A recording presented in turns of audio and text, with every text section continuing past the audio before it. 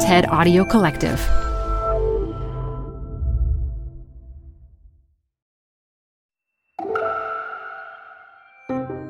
You're listening to TED Health. I'm Elise Hu. We have lost so much in so many different ways during this pandemic. What it leaves is an extreme feeling of exhaustion and stress and uncertainty. But today we have thoughtful antidotes. Relationship therapist and podcast host Esther Perel sits down with TED's head of curation, Helen Walters, at a TED salon to help us make sense of our profound stress and some ways to get through it. I especially love the part about anti-small talk. She'll explain. Hi, I'm Ben. I suffer from a condition called writer's block. It strikes when I'm at work. That's why I choose Canva Magic Write. It works fast, generating texts in seconds, thanks to AI. Common side effects include increased productivity, compliments from coworkers, feelings of satisfaction. Now I can say bye-bye to writer's block. Ask your boss if Canva Magic Write is right for you at canva.com, designed for work. Canva. This show is brought to you by Schwab. With Schwab investing themes, it's easy to invest in ideas you believe in, like active lifestyle, healthy eating, wearable tech, and more. Choose from over 40 themes. Buy as is or customize the stocks in a theme to fit your goals. Learn more at schwab.com/thematic investing. Support for this podcast comes from The Wonderful Company. If that name doesn't sound familiar to you, you probably know the pistachios that come from this company. Wonderful Pistachios is one of the highest protein nuts. Get snackin' and get crackin' with a snack that packs a protein punch. I love the various wonderful pistachio flavors. So in addition to the original flavor, I'm particularly fond of the salt and vinegar, and I keep little packets of them in my car so that I can eat and get some protein on the run. Visit wonderfulpistachios.com to learn more. Add a little curiosity into your routine with TED Talks Daily, the podcast that brings you a new TED Talk every weekday. In less than 15 minutes a day, you'll go beyond the headlines and learn about the big ideas shaping your future. Coming up, how AI will change the way we communicate, how to be a better leader, and more. Listen to TED Talks Daily wherever you get your podcasts. Hi, Esther Perel. Thank you so much for joining us. And I want to get right to it. So we're more than a year into this pandemic now, and I think one constant, whether we're really acknowledging it or not, has been heightened stress levels, shall we say. So I'm sure you've seen this in your practice and in your work, and I'm curious, what are you recommending to people who are coming to you, who are wanting to know how to regulate stress effectively? So, hello, Helen. Here it is. We're living in a time of existential anguish, of isolation, of universal grief, economic insecurity, prolonged uncertainty. And we have a tendency to call all these feelings stress. But stress is multidimensional. Researchers Susan David and Elissa Epel emphasize the importance of having to break it down into parts so that they become manageable. We have despair, we have anxiety, exhaustion, sadness, anger, irritability. All these feelings are part of stress. And when they are named and framed, we can better regulate them and deal with them. Prolonged uncertainty at this moment is that notion that we are uncertain, but we also don't know how long this will last. This is not your typical disaster where you have a warning and a planning and an onslaught and a post. We are in it and we don't know for how long. We experience a sense of ambiguous loss where things are gone but still there. And it really prevents a sense of mourning. Buildings are standing, they are physically present, the office buildings, but they are emotionally hollow. Family members are in nursing homes or in other countries. They are emotionally, psychologically very, very close to us, but they are physically absent. And that sense of ambiguous loss is most exemplified in what we are experiencing at this moment as the loss of eros. And the pandemic grip the world, and then the pendulum that swings between freedom and security has snapped off its hinge. There is a constant extreme emphasis on safety, and it cordons off. We avoid the spaces where we can experience happenstance, chance encounters, mystery, surprise, all those elements of Eros that create a sense of aliveness and vibrancy in our lives. That is the place where creativity and curiosity also meet. So what are some of the things that people can do once we understand stress in this way is to create routines and rituals and boundaries. Routines to separate the different activities, the different roles and responsibilities that we inhabit. Rituals, because they create sacred time and sacred space. And boundaries, because they create delineation, demarcations, borders. And those are really necessary for us to experience a sense of groundedness and structure. And the second thing that really helps with stress as well is actually to create space for Eros. There's a reason people at this moment are seeing plants grow, seeing bread rise, creating things, making things out of nothing. Because when you see life emerge in front of you or something change in front of you, it functions as an antidote to deadness and to stress. I mean, it's true. I can't tell you how many of my friends have adopted puppies in this time. Yes. That suddenly everyone's a dog owner. You know, we usually thrive on this casual sharing of personal stories with coworkers, or going to a place for lunch that we hadn't gone to and wanted to explore, or talking to a kind strangers on the commute. All of these enlivening moments of our lives, surprise moments of our lives, are currently not there. So the puppy, it really gives us all of that, you know, a pet amongst us, or not just any pet, you know, an animal, a child. Those are natural sources of surprise and mystery and spontaneity. They bring the Eros right in front of us. I love that, because I think it's such a good analysis of where we are and what we've all been experiencing. I think the flip side of this almost is there's basically no such thing as control, right? And so I'm curious, you know, for those of us who used to have a life that we understood in some way. So we had the office, we had the home, we had these places where we could go, and we kind of understood how the world was structured.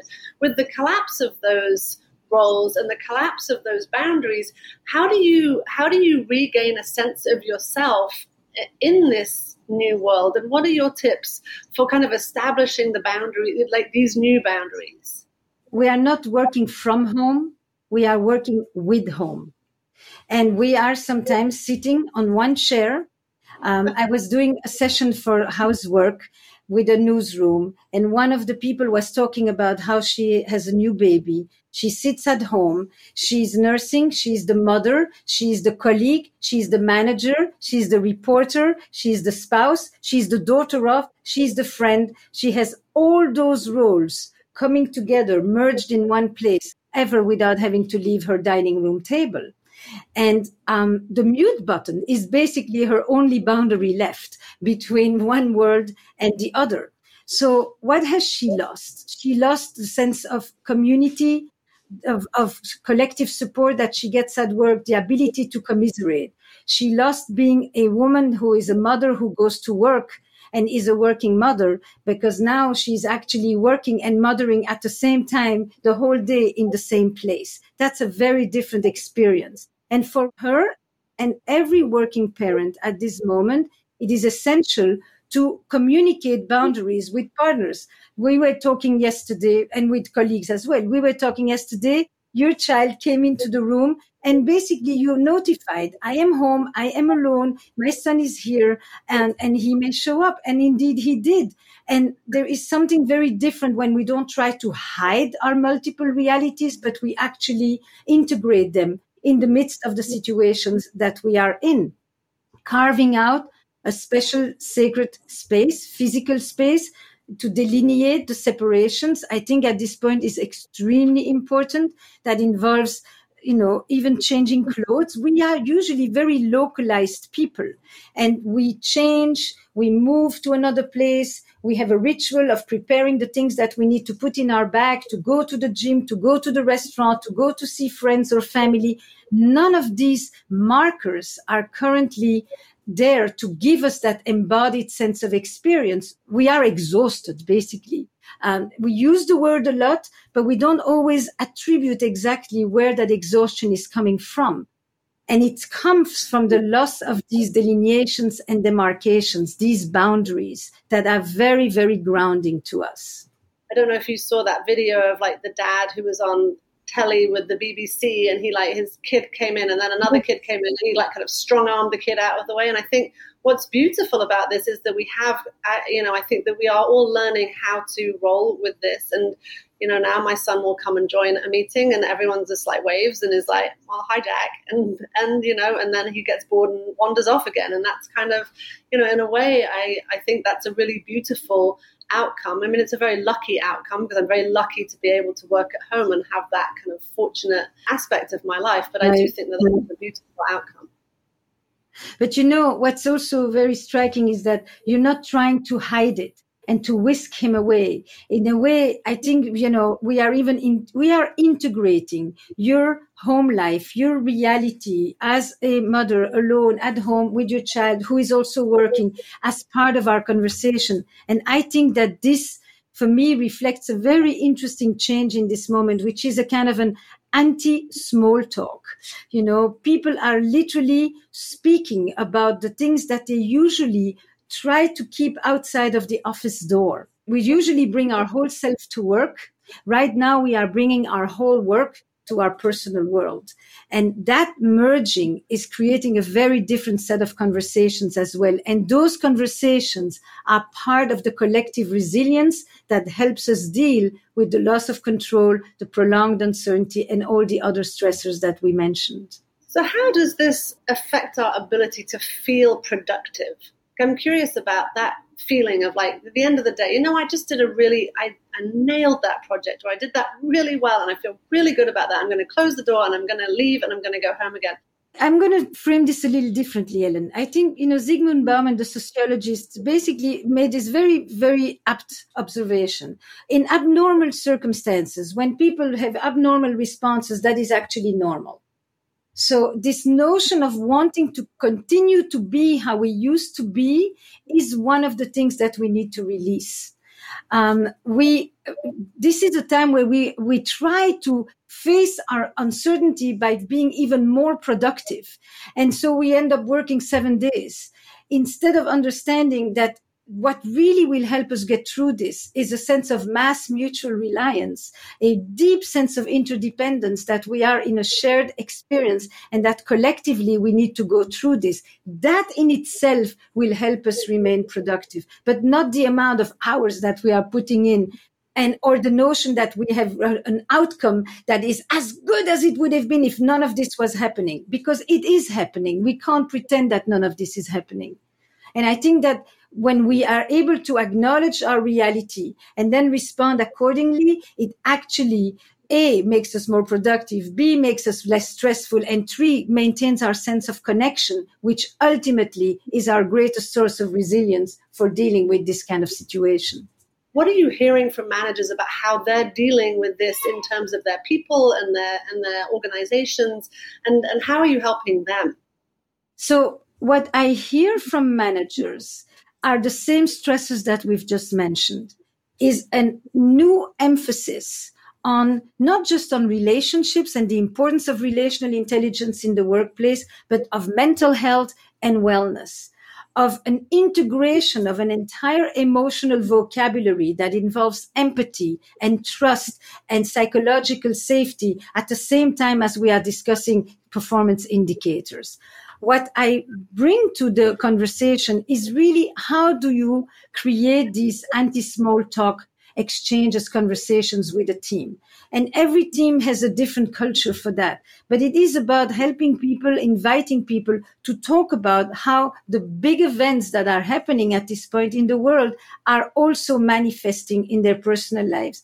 And I give them the example of my own startup of EPGM, where we on Friday have literally shrunken the length of the meeting and have taken a much longer time to check in with each other about self-care, about the divisions that take place in our own families, about what have been the resources that have been most useful.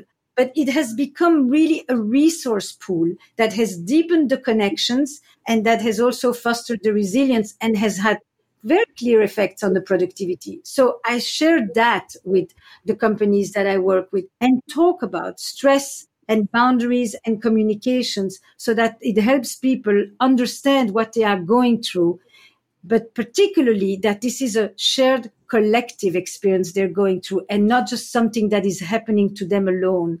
Acute stress or pandemics fracture and create divisions because uncertainty leads people to want to confront the loss of their sense of mastery and certainty. And so it often invites a kind of polarization about the worldview itself. To create a shared vocabulary counters all of that. And that is primarily what I do at this moment when I work with companies or co-founders or managers, is to what you were saying before, it's to name it, to frame it, to distill it, and then to be creative in how to respond to it. I'm curious for your thoughts about, what does this mean for the future of work and how we should prepare for it? Look, there's a lot of discussions about the future of work that centers on the remote versus in person and all of those things.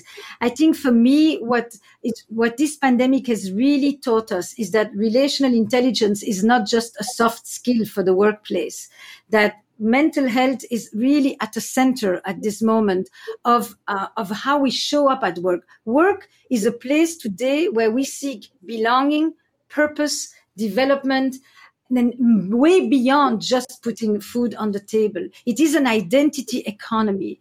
And those fundamental existential needs that people are bringing and psychological needs that people are bringing to work are part of how we are going to redefine the future of the workplace. But there are tendencies to talk about it in relation to technology, to AI, and all those things are really important.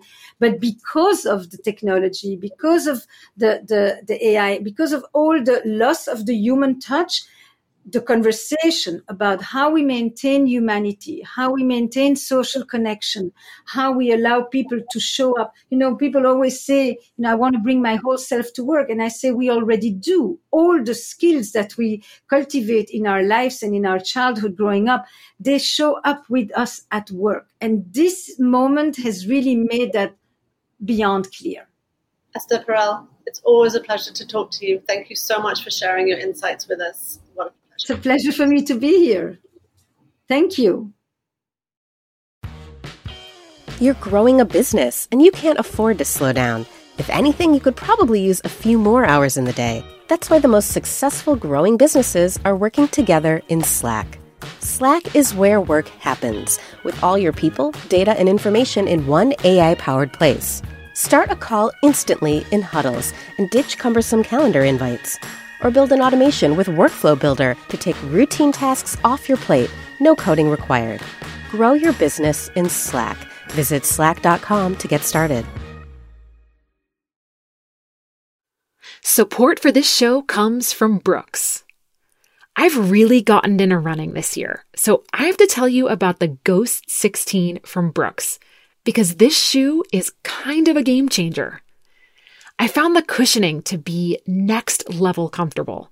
It's incredibly soft, yet surprisingly lightweight. It's literally comfortable every time my foot hits the pavement. The Ghost 16 from Brooks isn't just a shoe for me. It's a daily boost for my runs. Visit brooksrunning.com to learn more.